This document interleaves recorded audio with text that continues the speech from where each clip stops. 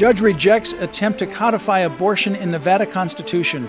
This is Matt Staver with Freedom's Call.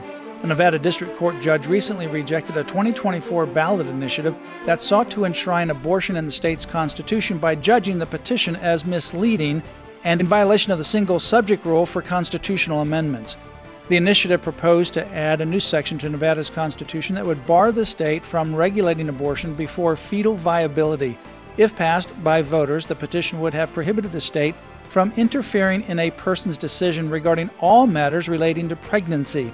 This is a great ruling for the sanctity of precious human life. This Nevada abortion amendment was written to mislead Nevada voters to enshrine killing unborn babies under the broad guise of reproductive freedom. Abortion harms women and cruelly kills defenseless children in the womb.